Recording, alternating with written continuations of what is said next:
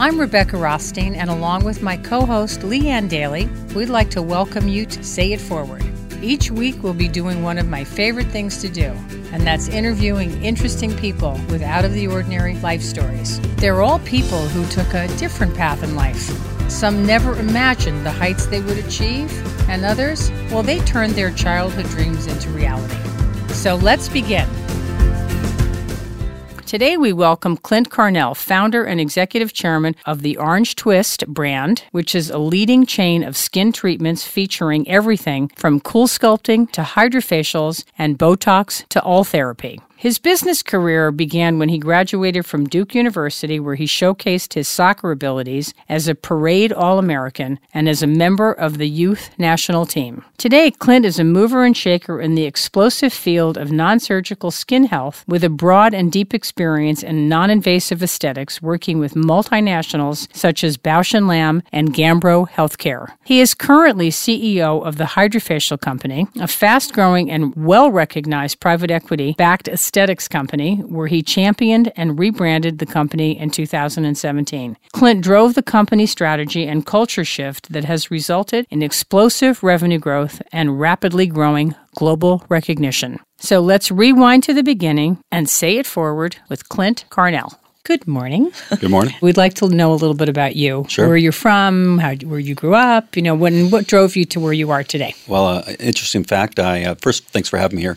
Really excited to chat with you. Born in Anchorage, Alaska in 1969. So my dad must have been running from something at the time. I'm sure on his deathbed he'll tell me. I grew up outside of Seattle in Mill Creek, Washington. A farm, 3 boys. We broke every bone, so much so the doctor just gave my mom 10 splints and we kept them in the sock drawer for our fingers. So we had horses, goats, chickens, you name it, but mostly a lot of motorized vehicles that had us, visiting the doctor a lot. Great childhood, really great parents, great brothers. Had a chance to chase a soccer ball well enough to go to school back east. Where'd you go? Duke University. So I'm a Blue Devil. Mm-hmm. Loved to be hated, really during basketball season. I have to ask you a question because I for a while worked for ESPN in marketing, and I once went to shoot some stuff with Coach K. Yeah. And you were a soccer player, and there was a young soccer player there who was practicing with the basketball team. Oh, really? Did you ever do that? No, I'm 5'8". So I know, but this guy was also 5'8". No kidding. It was the funniest thing. He walked up and he was like dressed in his practice uniform. Sure. And Coach K said he is like you, a Parade Magazine National Soccer awardee. Yeah. And he knows how to win. And a lot of these kids have their height and everything, but they don't know how to win. Yeah, it's great you say that. I just had the real privilege of having breakfast with Coach K. I went to his Cole Center for Leadership at Fuqua, and It was amazing. I'd never spent time with him and a bunch of amazing individuals, but he had talked about that he likes to introduce people that just know how to win. Yeah. And culture he's built there, and the reason Duke basketball wins. He's nationally famous with that. It's incredible. And an incredible leader he is, incredible man. We got to watch the team practice. He told us what he was trying to accomplish with them. So if you ever get a chance to pick up his book, The Gold Standard, about him coaching the U.S. team, it's a fascinating read. It's really about business and life, less about basketball. But he's a great guy. It's interesting. Your mother was the mother of boys. I have 4 sons. She has 2 sons. Means you're tough. So we're... I'm hoarse from screaming. My favorite line to my sons was, "Do I look like I'm kidding?" Yes, my mother unfortunately has passed, but it's my dad was our soccer coach, tough guy. He was the youngest of 4 boys, and that was the youngest of 2, youngest of 3. There was no question in the house who ran the show, and it was my mom with the quiet confidence that Dad could be saying stuff, and that was just a reason to wrestle. Mom said something, and you sat up straight and got your act in gear. So you got out of Duke, and then what? Yeah, so when I was at Duke, I helped start a mail-order soccer company. I was the first employee. At that time, soccer was growing, but if you were an elite soccer player, you couldn't get quality soccer gear. It was all mom and pops. There was no real distribution, so we created a mail-order soccer company called Tensoc. now TSI. I was the first employee, but frankly, it was a great experience. I didn't have any equity, but I learned a lot from the two gentlemen that started that company. So the picture is you are playing soccer still competitively, and you get involved in this business. Yeah. And you start to learn the big shapes of how business is put together. Yeah. Yeah. And it was funny because, it was small. I mean, I shipped some of the first packages, and it grew to be quite a successful company, but I'd answer the phone in one accent and then run to shipping when it was a return for another accent. It was that small. So only a few people caught on. Funny. Yeah.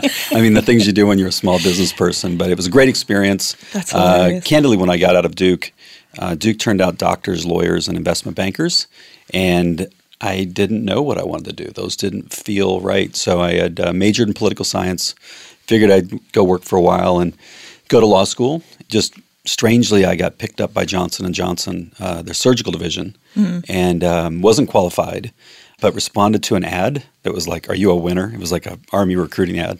And they had such a bad territory in South Carolina, they couldn't find anybody qualified to get it. And so I got this amazing job at 23 that set me on a career in healthcare. That kind of a job is such a coveted thing. I can't tell you how many people I know. I'm from Indiana who graduated and maybe they worked for PepsiCo or something, and all of them, like almost all of them, wanted to end up in that kind of a job because it's just more interesting than selling soda or P&G or whatever. I mean, it's slightly frightening if you go to a doctor, and I tell you this, I was 24, 25, and at the surgical scope, helping ophthalmologists guide on putting the first foldable lenses for cataract surgery into people's eyeballs. So it's really an amazing thing when you're sitting there. You learn a lot. You go to the scrub sink. You talk with them afterwards. So it was a real great gift. I was surrounded by people that went on to be amazing pioneers in ophthalmology. So I spent about half my career in ophthalmology with people I still stay in touch with today. So it was a fantastic experience. So South Carolina was the first territory, and then it expanded fairly quickly, I'm assuming, Yeah, for South you? Carolina and part of North Carolina. And then a company actually was very successful in the mid-'90s called Chiron, whose stock was a real high flyer, purchased our division. And I was moved to Virginia because our team was mostly taken out. But the guy who was the number one rep I'd been competing with on the other company said, "Just get that kid out of my territory and keep him, but keep him on our team." So I was full of myself like most 23-year-olds are and should be. It was a great experience. Yeah. Great experience. So how did you get from that experience to, what was the next step after that? Let's go back a little bit. Yeah, so in my 20s, I would say classic sales and marketing, Johnson & Johnson, Chiron. Barry Arnett, who I mentioned, was like, "Hey, don't get addicted to this money thing. Like, if you really want to make money, you really want to be successful, you see those guys in the corner handing out the trophies to us?" I said, "Yeah." He goes, "They run companies. Like, don't be a sales guy making all this money. Go run companies."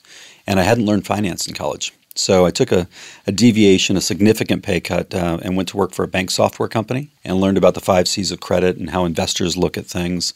And it taught me a lot because all of a sudden I was in these community banks pitching to their board of directors. And I learned that, putting a deal together is not all accelerator. People want to know what happens when things go badly. And so it taught me a lot about finance, and probably has been one of the more impactful things in my career. And actually one of the gentlemen that was my boss, who probably should have fired me because I wasn't immediately successful at it, actually is one of our longtime investors and has now come back to help me through the years with different companies. That's amazing. Yeah. And those community funny. bank boards, there's no bullshit with those guys or girls. Yeah. It's like, what is happening? And you have to tell the truth, right? Yeah. I mean, and we had a bank software program that you can appreciate. It was for evergreen growing companies. So companies, the small businesses, or trucking company or landscaping company, you give them a line of credit as the senior lender, and then they're back the next month saying, "Hey, I'm bumping against this. I need more money." And it's because their businesses are growing so fast. So we had this software program that allowed you to factor their receivables, put their dollars in a lockbox for the bank, got everybody comfortable, and we helped the small business and the bank get a non-recurring fee income. So it was really cool. I was way out of my element, really struggled, but it probably was one of the more significant developments in my career in my 20s. Mm-hmm. That's very interesting. And anchored in how finance works, and anchored in how to sell to investors, I would think. Yeah, and so I got a call from a recruiter and got picked up for a mergers and acquisitions job for Gambra Healthcare. And they were like, "Hey, we need a salesperson, people that know how to talk to people, put deals together, but we need somebody that understands finance, and it looks like you have a good combination." So, I get asked a lot now. I just turned 50 a couple days ago, And congratulations. Now I'm officially old enough to be a mentor, I guess. But all these people are like, what should I do? I'm like, just go do you and work hard, meet lots of people, do a good job, establish a good reputation. And these little tweaks in your life, it's amazing how they turn you on to bigger and better things if you don't look at them as some preordained or predetermined thing. You just have to be able to recognize it. I think so. I've been a CEO now for 10 years and, multiple-time entrepreneur. All that screwed up stuff I did in my 20s and, probably the things I did in soccer and growing up, they perfectly equip you for the life that you end up leading. It's true. It's kind of a goofy thing. Okay, so now you're doing this. You go work for this new, I guess, spin-off, effectively, right? Yeah, so I was doing the M&A deal for Gambro. They were consolidating dialysis centers at the time, kidney dialysis units. And so I was going and buying these facilities. And at that time— It was early in roll-up stages. Yeah, it was like late 90s. Interestingly, our group was kind of the sales and marketing group. And then there was a clinical group. And we frankly lost out in kind of a political battle between our boss and the clinical boss and says that we didn't need you guys anymore. I had a group of doctors that we were trying to get, and they called me one day and said, hey, we're never selling to one of the big guys. We have patients. We don't know business. You seem to know business. You can't treat patients. Like, why don't you come down for dinner and see if we can do something? And so I went down for dinner. I was 29, and they were really old. They were in their mid-30s at the time. And we scratched it out in a napkin. I went and got a partner who was probably my age now that was an operations guy. And I went to the bank. I was Wachovia at the time, and I begged them for some money. I wrote a business plan on like 3 pages. And I'll be damned, they gave me some money, and we started building dialysis centers. And 5 years later, Gambro had to buy them back from us. Wow. So for you and doing how our paths have crossed, this was an early opportunity for you to learn about the value of numbers, the value of doing roll-ups and finding businesses that had high margins in them. Yeah, it's not that different. It probably wasn't that high margin, I'm guessing, in that business as it is in the business you're in now. Low margin, but really a lot of similarities. It was a great pickup is when I was buying the centers, they were in these terrible shopping centers. They weren't particularly well run. The staff was treating the patients like they were dying, not like they were going to live. And, I was a fairly naive 29-year-old. I'm thinking, why am I buying these? Like, couldn't we go do this better? So we built from the ground up beautiful facilities, trained the staff and paid them well, treated the patients like they were going to live with us, not die with us. And the funny thing is that all of the private pay patients all wanted to be treated at what was called Charleston Renal Care. So it's not that dissimilar as build a great facility, hire great people, and treat your customers like they're part of your business. And it was a pretty good formula. There's a big dimension of experience to it. Yes. Where does that come from for you as a person? I'm probably not the earliest adopter, but I'm not a hyper consumer, but I'm kind of that second curve. And I just think brands make a big difference. The way a brand talks to you, that tends to attract really good people to work for that brand. I think like my current 2 roles, that's a really important flywheel, right? Create innovation, market it, capture the right clientele, treat them well, they'll tell their friends, and rinse and repeat. So to me, it's just crazy. I hear some of these business models, I hear business people talk, and they're focused purely on the numbers, and EBITDA is really important. But the truth is, if you build a great brand, a great product, you have a relationship with your customer, they'll treat you really well. And they'll be your best salespeople out there. And the profits fall out of the bottom. As long as you know how to run a P&L, you should make money if you have a great product and people want to buy it. Probably one of the best brands we know, obviously Disney in our backyard here. It's amazing over the 100-plus years. Probably not that long yet, but it's close. Yeah, it's getting close, isn't it? It's amazing. You think about the tenants. You look at Tesla; it's done so well in and out because Elon Musk has gone out there, built an electric car, engaged with his consumers, and his consumers invest in the stock. Right. So as much as the pundits, talk about his ability to deliver inventory, not deliver inventory, make cash, you look at Amazon, even Facebook, which is a little controversial right now, but it's really incredible when the community of people buying your product believe as strongly in the company as the CEO. Something magical happens. I think business is logic over here, but if you can have the magic, that's the exponential multiplier. I think one of the greatest brand builders of all time was Steve Jobs. Amazing. When you read Walter Isaacson's book about him and how prescient he was and identifying something long before people wanted it. Yeah. He was so specifically focused on what the consumer relationship to that product was going to be. No. I mean, could we live without the iPhone now? I mean, no, you couldn't live without the things that he was making when he was making it's crazy. them. I'm getting the shakes right now. It's in my briefcase. It's like somebody gave you a lobotomy, took part of your brain away from you. So. I walk around. I mean, my family and I collectively must own like 30 Apple products. Oh my gosh! And every single one of them is perfect. Yeah. Well, as an investor, I haven't had the same foresight because I converted 3 companies to Apple and never bought enough of the stock to make a difference. Isn't that crazy? Sometimes, I've done the same thing myself, actually. Crazy. Sometimes entrepreneurs and CEOs are the worst investors because you're busy building what you're building, and you go, "Oh yeah, I read when I decided to become a banker. I never finished high school, so I didn't have the same educational path that you had. And one would argue that I've become very successful at what I do. Absolutely. But I learned a long time ago. I read a book that was written by a guy named Peter Lynch. Do you know who Peter was? Yeah, sure. Walk around. So Peter wrote in his book. It's a fantastic book for everybody to read. Yep. And he was the founder and ran the Magellan Fund, which was arguably the best mutual fund ever. Absolutely. But he said you should only buy and invest in things that you know and understand the business they're in. Totally agree. And I tell this to people now when I give speeches, I talk to customers, and they call me up and they say they want to buy the blah, blah, blah. And I say, do you understand the business they're in? So I remind people all the time. And then the second conversation that we have all the time speaks to, well, the market's down. I should be a seller. I'm like, really? What does one thing got to do with the other? How about nothing? Yeah. And here's an idea. Only buy and invest in things that you know and understand, or forget you own it and look back at it 10 years from today. And I can pretty much guarantee you'll be happy you did that. So now this is a really good opportunity to segue into what I want to talk about, which is the brand. Yeah. So somehow in this career here, it sounds like your background lent itself to really understanding the value of quality product, customer experience. Yeah. So I can tell, because I know you a little bit and I know your business well, that this is first and foremost in the Orange Twist story, if you will. Yeah. But before we get to the Orange Twist story, I want to talk about the Hydrofacial story because that's an amazing story. Yeah. So let's talk about that. Yeah, and maybe I'll fill in one little piece that may help is I was a sales guy, an M&A guy. I didn't appreciate brands for a while. But I got hired by Bausch & Lomb, which had been one of the greatest brands. It stood for great eye care. Right. And the CEO there at the time fixed Bausch & Lomb. I was working for him, and it was amazing because he based it all on the history of Bausch & Lomb as one of the oldest companies in the New York Stock Exchange, the founders, what it meant to provide great eyesight, and then also get all the clutter out.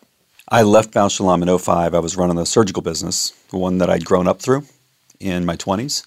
So all of a sudden I was leading cataract, refractive, vitreoretinal. And Bausch really taught me that, wow, you can really do some goofy things as a company, but if you have a great brand and it's steeped in history, your customers will put up with a lot. And it really made an impression. I decided, I was 35, I didn't want to be a big company guy, and that's how I got into aesthetics. I decided to leave Bausch & Lomb, become kind of an entrepreneur for a VC-backed company, and it was some of the brands you may know today, Thermage, Fraxel, Clear and Brilliant. When was this? What year was this? 2005. Oh, so you were an early entrant. I was early. I mean, that was during the days of Joan Rivers, before the Time Magazine article had come out, and Nicole Kidman, where aesthetics were seen almost as like people wanted stuff fixed because they had something wrong with them inside. And we'll talk about that because there's been a seismic change now, where now it's like hair and nails and diet and exercise. But back in 2005, candidly, when I left ophthalmology to go in aesthetics, there was a lot of people giving me the Cocker Spaniel look, tilting their head thinking, what is he doing? To me, it was just intuitive. People were getting older. Yeah, I mean, they were looking at me like that. It was demographics for you. Demographics, and I was really fortunate. We were a small company doing about $24 million in sales, private, going bankrupt. And the CEO there, Steve Fanning, who's still a very good friend, recruited me. And a year later, we'd fixed the company, took it public, and it gave us the funds to become Solta Medical and really help develop those brands that ladies and men still use worldwide now. And Thermage is great for skin tightening. Fraxel is the predecessor to Clear and Brilliant. Clear and Brilliant was kind of the BMW Mini to BMW, and real proud. My personal favorite. It's a great product. My absolute personal favorite. It's a great I told the girls Clear and Brilliant. I told you when you walked in the door, you said you look so great. I said Clear and Brilliant. It's an amazing product. It's an amazing product. What we thought is, I thought these would eventually become maintenance, right? There was an idea that like, hey, I'm getting older, need to be fixed. And I was sitting there talking to women. At that time, it was almost all women, 95% of the market. But they weren't saying fix me. They didn't say I want to look 22. They were just saying I don't want to look the way I feel on the inside. I thought the doctors and the engineers were kind of missing the boat. And I think I'm real proud Steve and I and that team were one of the first groups, I think, along with the folks down there that sell Botox, to realize that these were more of maintenance as opposed to you're a nail because I've got a hammer. Yeah. Can I say something, too, that just comes through in this room with you is how much respect you have for your customer, how much you get them. And I think that may come from your mom. Probably. You know, that model of a person to be reckoned with. Yeah. You know? Mom never claimed she was a feminist, but she was a pretty tough lady. And then the one time I remember insulting my mom in the living room, my father helped me understand that I should never do that again. And so there was no beating, but there was the threat of that going on, I think, at the time. But yeah, definitely an appreciation for the customer. It's a really important difference, what you helped to create, what you created in those businesses, I would think. It's interesting, back at Duke, on the Duke's doing some work right now. Everybody's familiar with IQ. If you're going to be an executive of any stature, IQ. And it's not formal education. I was the first one to go to college. Nobody in my family had. So I don't put a lot of weight on formal education or what school you went to. I just chased the soccer ball well enough to go to one I probably shouldn't have gotten into. But they talk about IQ is just table stakes if you're going to be successful. You have to be smart. EQ is the ability to understand and read the room, read people, have empathy. But those two things combined can actually be kind of manipulative. So Duke's focused on DQ, the decency quotient. So they said to be a great leader, IQ, EQ, and then decency. And if you're decent to people, they'll pick up on that. You pick up better people to follow you. They treat people better. And really, I just learned that 2 weeks ago, and I thought, wow, at 50, I'm getting struck by one of those really cool lightning bolts. So it's something that we're trying to introduce into the two companies that I'm helping to lead right now. It's really true. That's so true, and it creates greater trust all the way around, right? Don't be an asshole. I mean, it's pretty simple rule. We all know it, but it's amazing how we let it infect our companies sometimes. So how did you start HydraFacial? What was the impetus? Yeah, so I was actually living overseas doing some private equity work, just diligence, kind of in between roles, and I got a call from a private equity firm that said, "Hey, your name is coming up. We're looking at 3 assets, and they're all in aesthetics. One is Obagi. Valiant was trying to get rid of the Obagi product, but had a great brand at one time. Solta Medical, which sounded interesting to go back and kind of fix my old company, and Edge Systems, makers of the HydraFacial product. And so I agreed to due diligence, looked at Obagi quickly, and just felt like it wasn't my skill set. And Solta just had really been kind of torn apart. The brands were still good, but the company would have taken a lot of reassembly. And the private equity firm passed. And I did the diligence on Edge and fell in love with the product. And at the time, we thought pretty much was a nice spa product. Cleanse, extracts, exfoliates, does $45-50 million in revenue. I think we can do something with this. And we decided to acquire the company in December of 2016. What is the company? Like, what is it? Technology? Is it scientific knowledge? What is it? Great what question. Is it? It's great. It's a movement. I mean, it's amazing. I've learned, and by the way, I did not envision doing this when we bought it 3 years ago. It was a product. You know, you sit down and it cleans your skin, it exfoliates and extracts the stuff, the impurities in your skin, and then it hydrates you. That's pretty basic. It turns out that's the 3 best things you can do for your skin. It had a good, approachable business model. It worked every time. You get a nice glow. And then you look at the canister and you can see all the crud we pulled out of you. And you're like, I better do that more often. And it was economically approachable. And you could do it all the time. So the price point was accessible to a broader... Price point was good. Good for all skin types, whether you had dark skin or light skin. And people liked it. They loved it. And the 2 founders have been running the company for 20 years. And they had a wonderful product that had been growing 20-25% year over year. And I think what we've done the last 3 years is we unleashed a pretty interesting category, and we lead that category. We're defining that category. And probably most importantly, we've enlisted tens of thousands of estheticians as our fearless warriors. And once we figured out she was the focal point, and we spoke with her and we enlisted her, like we've created the HydraFacial Nation, and the thing has just taken off. We've been growing at 55-60% a year on the top and bottom line since then. And, what's the experience? The experience, that's great because we don't call it a treatment. We do call it an experience. Like our training class is called the HydraFacial Experience. We took it on the road, called the World Tour globally. And it's simply, 30 minutes, 3 steps, best skin of your life. So it feels great. You basically can fall asleep. You see the canister and understand that something worked clinically, and your skin has a great glow. And there's a good chance when you go out that afternoon, all your friends say, man, you look great. And so it's just a really simple, it's a little bit, I joke that one time somebody told me that the reason I like Fritos is because your brain hears the crunch, right? And you taste the salt. And so it's like repeat. And that's how the bag all goes away when you're watching Netflix. Eat, repeat. Hydrofacial's not that different. You know, you look great. You see that it took care of you, and it's very empowering. I mean, our purpose is to empower people to face life face first. Mm-hmm. So if there's nothing else you need to do in the day, go get a hydrofacial. You'll feel better because you took control of something. It's a meta message about self-care, really. Absolutely. Right?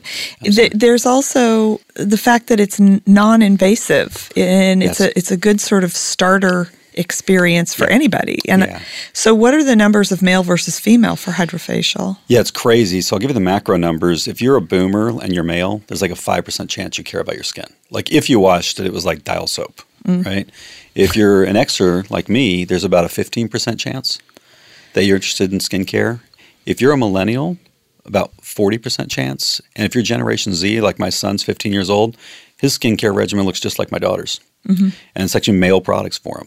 So seismic shift in the way men are looking at aesthetics. If you look at our hydrofacial business, it's probably somewhere around 25%.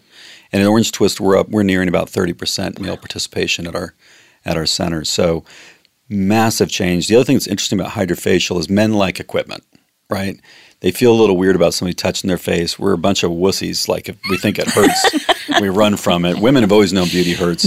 Nice thing about hydrofacial, it doesn't hurt. No, it doesn't. It feels great. And men are every bit as vain. I mean, you guys are around men. We're as vain, if not more so, than women.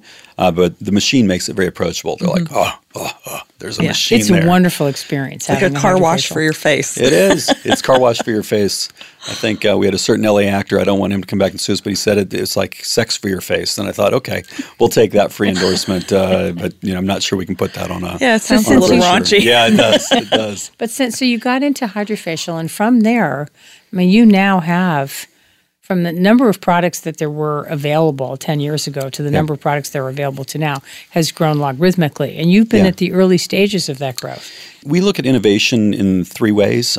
There's certainly product innovation, and you have to create good mousetraps. And the consumer, frankly, wants those. That's why car companies change, and your TV changes, phones, et cetera. So product innovation is really important, and we have a good R&D team. We also look at business innovation. And then we're constantly focused on the experience with the product from the moment people interact with us.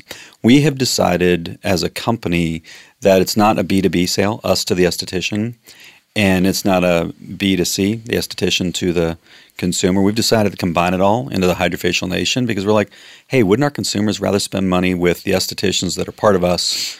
So when we launch new products, we have like a hydrofacialist page. We monitor it, but we don't edit it. We found that the community of hydrofacialists, when somebody gets crazy, they'll help them understand they're being crazy. So we have kind of our own Twitter for hydrofacial. We're increasingly doing that with the consumer. And we just chosen to be a healthy participant in the ecosystem and let people express their opinion and provide feedback.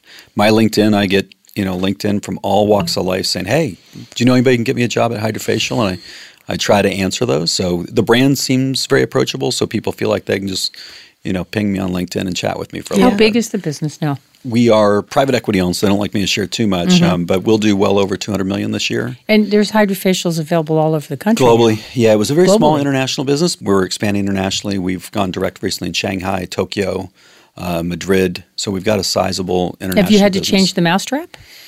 Not much. I mean, skincare, I don't know any Japanese, but I can sit in Tokyo and watch a woman talk with her physician or at a med spa, and she has the same concerns as a lady right here in West Hollywood. So it's a pretty universal thing. There's subtleties. If you're in Korea, it's a sign of prominence. If you're a little nicked up from plastic surgery, it means your family can afford surgery. It's I have crazy. to remember that. People want to be bandaged and everything. But if you're in Japan, men and women still often have separate entrances, and it's very discreet. But the underlying desire is the same, just the cultural norms of how you do it may be slightly different. Are you finding in the aesthetics business now that the opportunity to look better has now replaced the look younger? Yes, that's a great insight. That's absolutely the case. I mean, I learned, and I wish I'd known this maybe when I was younger and dating, is don't pretend that you know what somebody wants to change about themselves. Just give them a mirror, say, look, you're beautiful. Just tell me why you're here.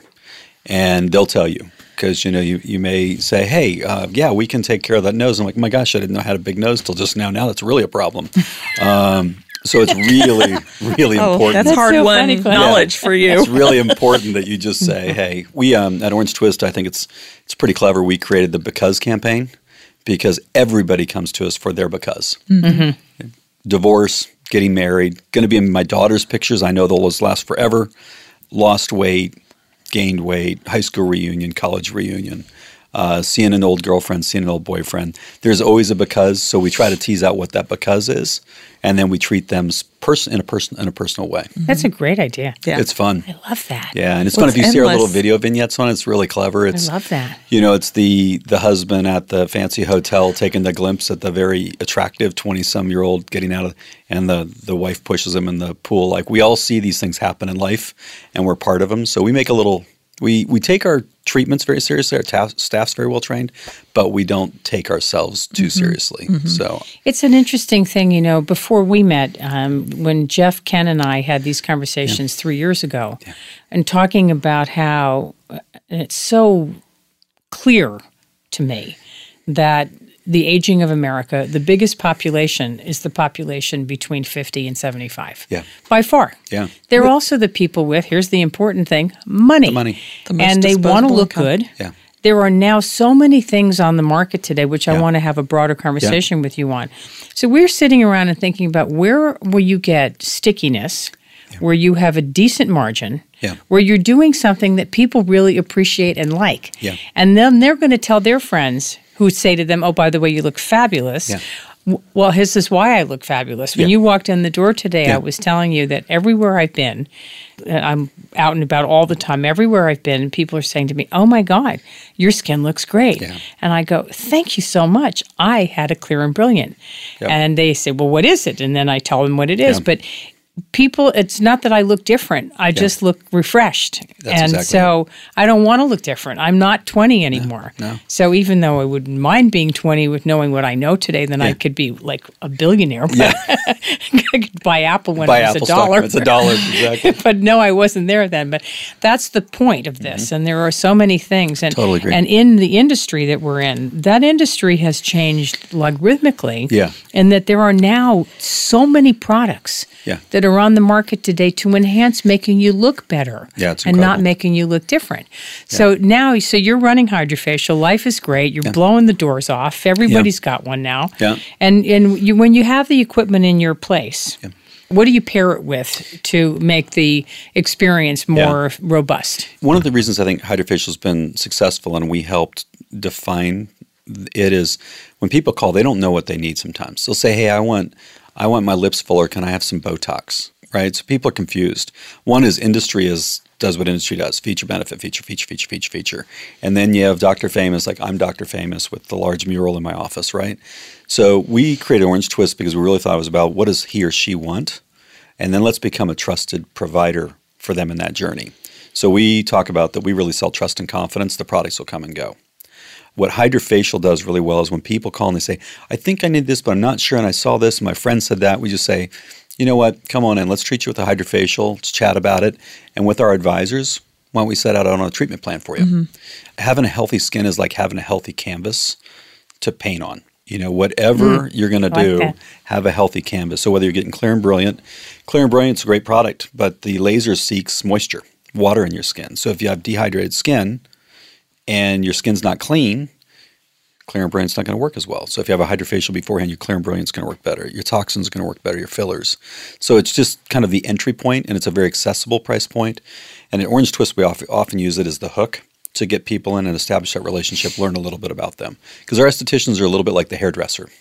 You'll tell them things that you won't tell your best friend or your spouse. And so it's that opportunity to consult with them during that time that puts them on a journey. Because they'll say, now my face looks great, but I'm worried about these wrinkles, or it feels like I'm losing volume, or do my eyes look tired? Because I feel like they look tired, and people have been telling me that. So if you just listen, we can then put together a treatment plan for people. There are so many different things available today. Yeah. That when you have a good esthetician, they'll tell you, well, you can do this, and then you can enhance it by doing this. Yeah. And we get a lot of the people that come in that have means. This is an important distinction. Yeah. It costs a little bit of money to keep yourself looking fresh and nice, but it doesn't cost that much money. No. It's not a crazy amount of money to go in and have these things done. Yeah. And so there's a lot of recurring business that happens as a result of that because people see a result. Yeah. The key is, you'll still have people that there's still a subsegment of the market where people want to look different. We all remember when celebrities started getting these treatments and they would look dramatically different. Mm-hmm. And the TMZs of the world would be all over them. Now, if you think about all the leading men and women, they're all getting these treatments. We know they're in our centers. I know they're in our customers at Hydrofacial centers, but they don't change. You're hard pressed to find celebrities now that are leading celebrities where you can tell dramatic differences. It's not seen as the right thing, but they look noticeably younger. You look at some of these leading men, somewhere in their 60s and 50s, that would have been crazy. And the leading women now are in their 40s and 50s. And I think these treatments have helped them look younger longer. Mm-hmm. And so it's been really cool. Good. Makes you feel good. Yeah. There seems to be some evidence that PRP treatments are helping in male pattern baldness. Yeah. Do we have evidence that we can talk about that? Can I ask a question? Yeah, what is PRP? What does it stand for? What is it? It's platelet-rich plasma. Okay. Platelet-rich plasma. So the vampire facial. Yeah, that is the vampire facial. Yeah, what you're doing is you're really bringing stem cells out. So if you look at male baldness, you're usually in the back, they still have a lot of young, healthy stem cells. So if you harvest them young enough, and you're doing a form of fractionated treatment. You're creating basically little places for your platelet-rich plasma to go into, and for some men it can work. For some women it can work. We don't have that as an approved protocol, though, to say to people, we're going to It's really messy. There's no IP or trademarks. So there hasn't been a lot of clinical studies around it. I think, one is female and male hair thinning baldness is a big market, and it's, I think most experts agree now it's multifactorial. There's stress factors, there's hormonal changes, there's a lot of things. And so people have thrown a lot of the kitchen sink at them. Hydrofacial, we're actually launching a healthy scalp product, very similar to what we do for the face. Mm-hmm. That's going to have a really unique serum with growth factors developed by a world-famous dermatologist. But we're talking about that being in combination with other things. If you think about balding, it was always launched for men. Mm-hmm. But it's a huge female concern. Almost all women are concerned about their hair thinning. And so we're hoping that Hydrofacial can help women come in through the hair business and also attract men to the skincare business. But it's a fascinating. But yeah, PRP is certainly an interesting product and can be very effective for some people. So the clientele at these type of facilities now has a definite male component. So let's talk a little bit about the growth of the men and how, what's driving them in and what they like when they're there. Yeah, the two things that have been surprising to me, 4 years ago when we started Orange Twist, we made ours, a drive up next to a Whole Foods or a SoulCycle. But when we did that, that was considered crazy. Nobody wants to be seen going into these places. So that was controversial. And I think when Illuminate was founded, a year and a half later, it had started to take on, and I think that you, Jeff, and Ken took a risk very similar. Now it seems like, well, of course you'd put them next to SoulCycle and Dry Bar and Hair and Nails. What? Are you an idiot? You're going to put them in a doctor's office? Right. But it was pretty crazy 4 years ago. The second thing is we felt like almost all the treatments, first of all, I don't think women like to be marketed at. And everything was some version of Venus or some version of some female icon or logo. And I thought, gosh, what about if you make it gender neutral? I think women kind of like a gender neutral. They want it to look like their house. You don't usually come in people's houses of means now and it's is definitely all pink feminine, right? Or kind of the dude house. You have your spaces, but beautiful, open spaces, light, artistic, comfortable, clean, not clinical is the motif we were working for. We have one room that's typically a man cave, but the truth is women like it just as much as the men, and it's not over the top. And the idea is we didn't want men to feel like they were going to a day spa and getting their toes painted and their fingernails painted right out of the chute. And I think that's been pretty well received. And then we tweak it. We do male-only events. We do female-only events. We'll do bridal events.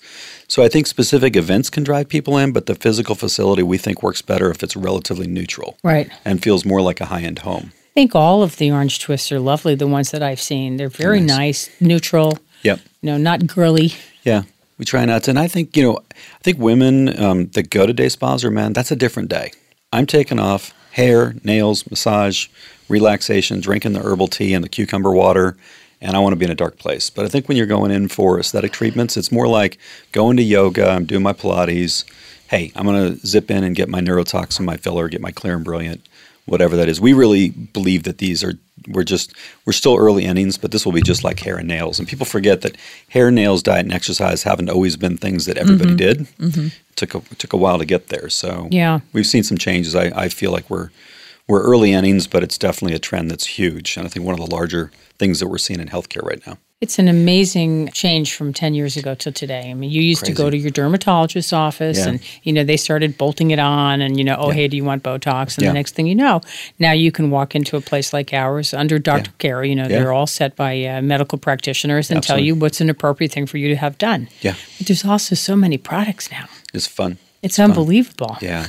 No, and they're getting better. I mean, I have pretty good visibility of what's happening in the marketplace. And what I like to see is that things are becoming, I think, more approachable economically. So it's not just for rich people. Mm-hmm. They're getting more maintenance focused and more repeat focused. So, to go in, if you remember during the Great Recession, like facelifts and breast augmentation, just people stopped doing them. Because even if you could afford doing them, it was just in bad taste. It was like buying a brand new Ferrari. You just don't do that when your friends are losing their house. Right. And I think these maintenance treatments will do very well during whatever is the next downturn, because it's something people do to take care of themselves. And it's empowering. It's not something you're trying to fix. And I've seen people outside of the space know that. I used to be trying to raise money, whether it was on Wall Street or for these companies to start, and I'd be sitting in a room full of venture capitalists, all white males, all over 60, and they'd be looking at me like, does this really work? What's he talking about? And wrinkles is on your this face? just a fad? I mean, the things that they would, politely hurl at me were pretty, and I'd say, give me your Amex. You're already in this business. It's your wife or your girlfriend. Right, yeah. And now... Let me read your bill. Is that what you meant? Let me read your bill. Yeah. I mean, the amount of men that have come in just didn't know anything. I'm like, just bring your Amex. I'll show you already where you're getting these, that you're already invested. You're purchasing $30,000 worth of these services already every year. You just don't know. You just don't know. Well, I love the idea that it is moving towards greater financial accessibility, because that bodes well for younger people, and it also bodes well for everybody, because not everybody can afford to drop.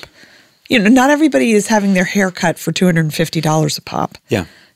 So but it's kind of finding the right balance, because you want it to still have that feeling of specialness, right? Now with Hydrofacial, because it is approachable, almost every time our team goes somewhere and it says like the reservation Hydrofacial, 80% of the time the waiter says, you guys the Hydrofacial people? I have one of those. I love those.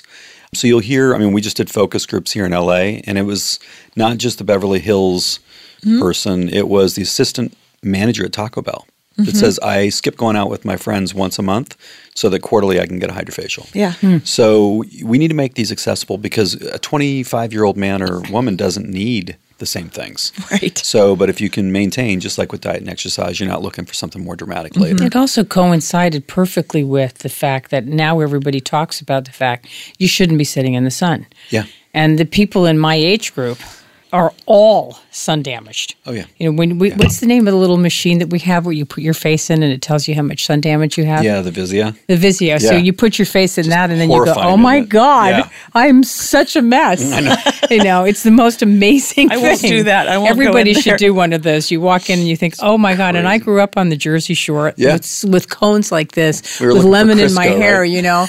And now Baby I walk oil, around with iodine. hats and sunblock. Everything, all of the products that we sell in our place have sunblock in them. Everybody knows you don't sit in the sun now. But we get the benefit of all these people in their 40s, 50s, and 60s that have spent all these years getting sun damage, and we get to fix it. It's amazing. It's amazing. No, I'm lucky. I grew up in Seattle for 18 years. I didn't see the sun for the first 18 years. But I remember at college, it was you'd be looking for a tin roof to lay out on. We go to Myrtle Beach. Oh my gosh, I think about that. It's unbelievable. When you go and get one of those things and you see how much sun damage you have, and now we can fix it. We can fix it. Now we can make it so much better for people. No, getting all the pre-AKs and things like that off are really important. Things like Hydrofacial, Clear and Brilliant, Fraxel treatments. We have BBLs in there. These light laser treatments are just really good. We were talking earlier offline about what do these things do for your face. You just need to think about like taking care of your lawn. You wouldn't never aerate or fertilize your lawn. It's just the same concept. You have a flat surface. You need to allow new growth, and you need to get rid of the old growth. so that you have a healthy complexion. It's that simple. It's incredible. I think that the opportunity, too, for younger people when they come in, because when I go into our locations, I see lots of younger people sitting in the lounge and waiting, and they're all they know now to take care of their skin. They know now to stay out of the sun. It's very unusual. I have a house on the beach in Malibu, and I sit there, I'm there a lot, and I see people today, unlike 10 years ago, everybody today walks with a hat on, they got sunglasses on, people are much more careful. And when you see them walking with their little bathing suits on, I want to smack them. What's wrong with you? What are you doing? You shouldn't be doing that. No. Our team's really, I wouldn't say forceful, but it's like when I go in, I'm a golfer, and they'll be like, are you wearing your sunscreen? Which sunscreen? Which medical grade? They're always piling the things on. So it's a fun area of healthcare because people are paying cash. They're doing it because they want to. There's no medical reimbursement. Yep. If we make them feel good, they feel great. They tell their friends. Our staff becomes friends with their clients. So I can tell you, when you go into an Orange Twist, first of all, it smells great, looks great, but everybody in there is having fun. Right. And you don't see that. You don't see that at the urologist's office or the cardiologist's office. And it's also everybody's reading scary magazines. It's an important component of for a first timer who might be intimidated by even the concept, right? Yeah. That you come in and you feel like everybody's having a good time and you're welcome. Yeah. It's funny, now that we'll have our 15th center opening with Sephora, we can build them, we can market them. If they don't perform, it's purely because of the team. So it's amazing. You have the same products, same facilities, same great shopping areas, but if the team doesn't work well together, the client feels it. Let's tell our listeners, in a perfect world, what you should do to take care of your skin. What would the regimen be? A woman who's in her 40s, let's say. What would the regimen be? So one is consulting with the esthetician to find out good medical grade skincare. So we carry Zeo, Alastin, Sente. Getting good medical grade skincare, not just pulling stuff off the CVS shelf, is an important starter. Having a good face wash, etc. So you want a good daytime cream, good nighttime cream, eye cream if you need it, and a face wash. Hydrofacial, once a month is perfect. Your dermis turns every 28 days. Having light laser treatments like Clear and Brilliant, and then once or twice a year doing more significant treatments is good because you can kind of reset some of the youth gene with some of those more aggressive treatments. And then it just depends on what your individual needs are. If you're looking for volume, fillers can be great a couple times a year. Toxins, keeping the wrinkles away. And wrinkles are a little bit, I tell people, like clothing. If you leave your suitcase over the weekend when you should have unpacked it, the clothes just look worse. So getting your toxins and keeping those dynamic wrinkles from becoming static wrinkles is really, really important because people make judgments on your age. And more importantly, if you look fresh and you look healthy, they make that judgment in milliseconds. And so these subtle treatments to give you a healthy glow, make you look younger, more vibrant for your age, are indicators of people that speak well beyond what even they communicate to you. So, I would say it depends upon the individual's needs, but good sunscreen, good creams, good face wash, nice light lasers or skin tightening on a routine basis, and then toxin fillers really gives you a nice regimen. Same thing for men. Same thing for men. I have another question sort of related to this, and it's about accessibility. So you are in standalone retail units, but you've done this deal with Sephora. Can you talk a little bit about that? Because I think more people know where their Sephora is than where their local Orange Twist might be. Yeah, it's incredible. The Sephora relationship started with the Hydrofacial relationship. So 3 years ago, we were doing a pilot at Hydrofacial with Sephora on a product called Perk. It's kind of a baby treatment. And they were looking to bring services in because we all know that retail is struggling with, Amazon proofing your business. And so I really didn't want to sign an exclusive with them.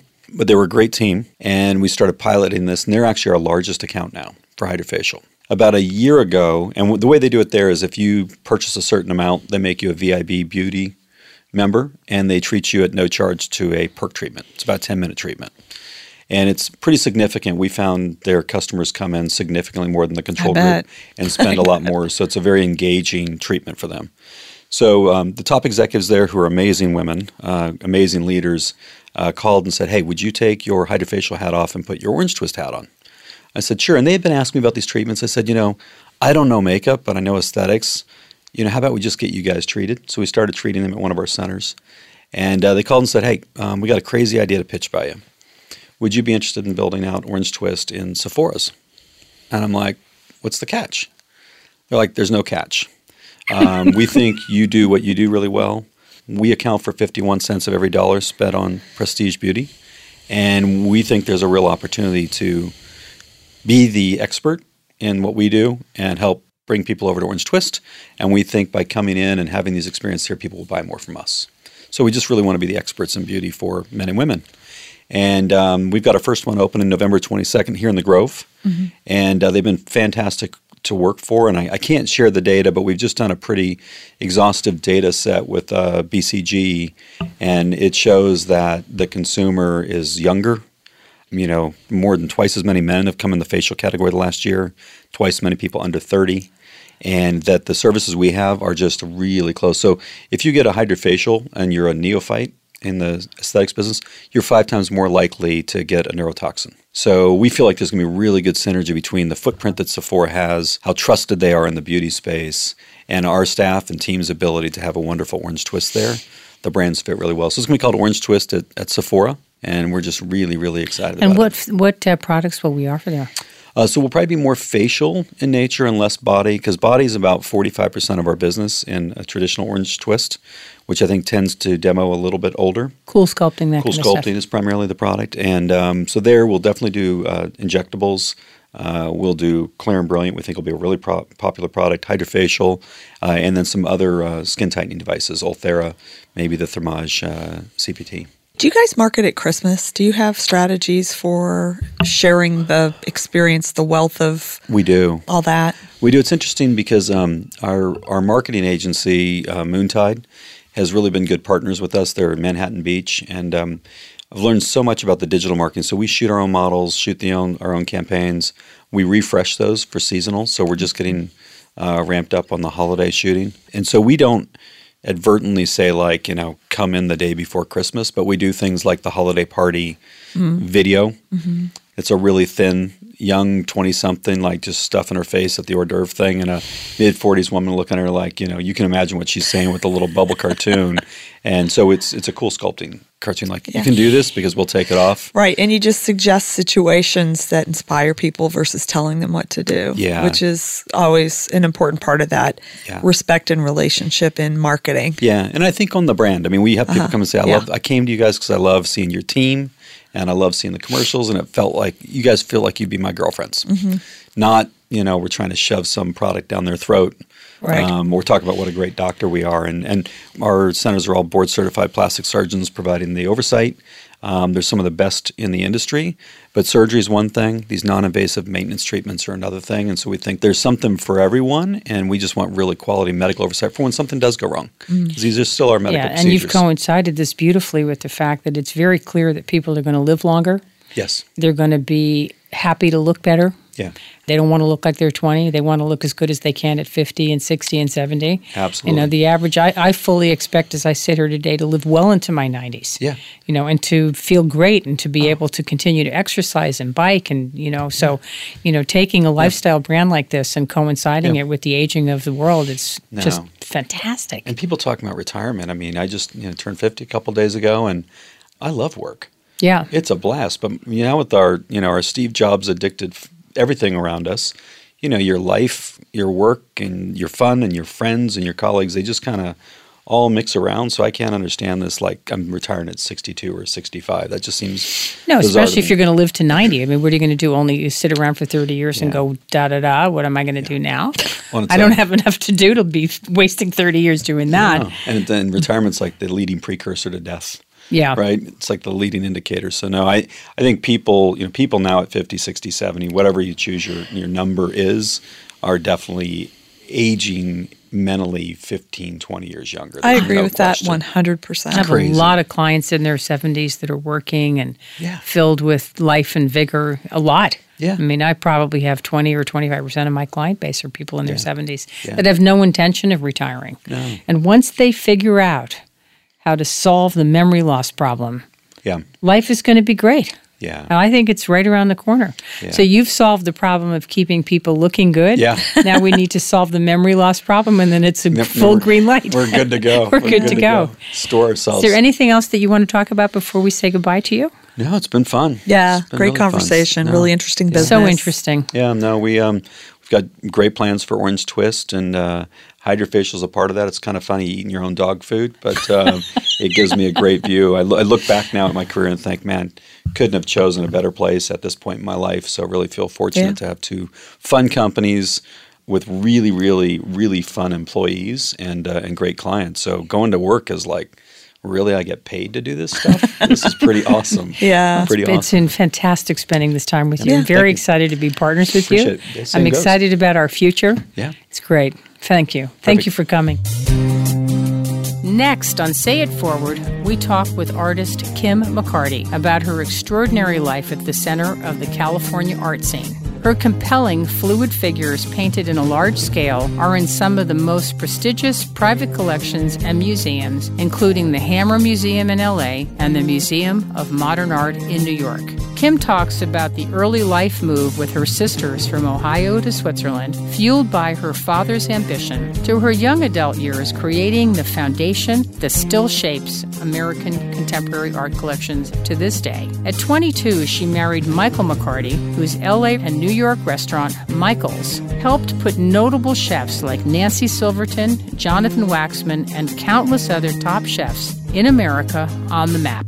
This is one very cool but incredibly approachable couple who grow grapes for award-winning Pinot Noir on their home property just as a side hustle. Kim modestly describes herself as Michael's sidekick, but Kim's amazing art complements the delicious restaurant experience that her trailblazing entrepreneur husband brings to his guests every day. So join us as we rewind to the beginning with artist Kim McCarty on the next Say It Forward. Thanks for listening to Say It Forward. Help us grow by subscribing to our podcast. Please subscribe on iTunes or at www.sayitforwardpodcast.com. Don't forget to rate and review us on the iTunes Store or like and follow us on Facebook and Instagram.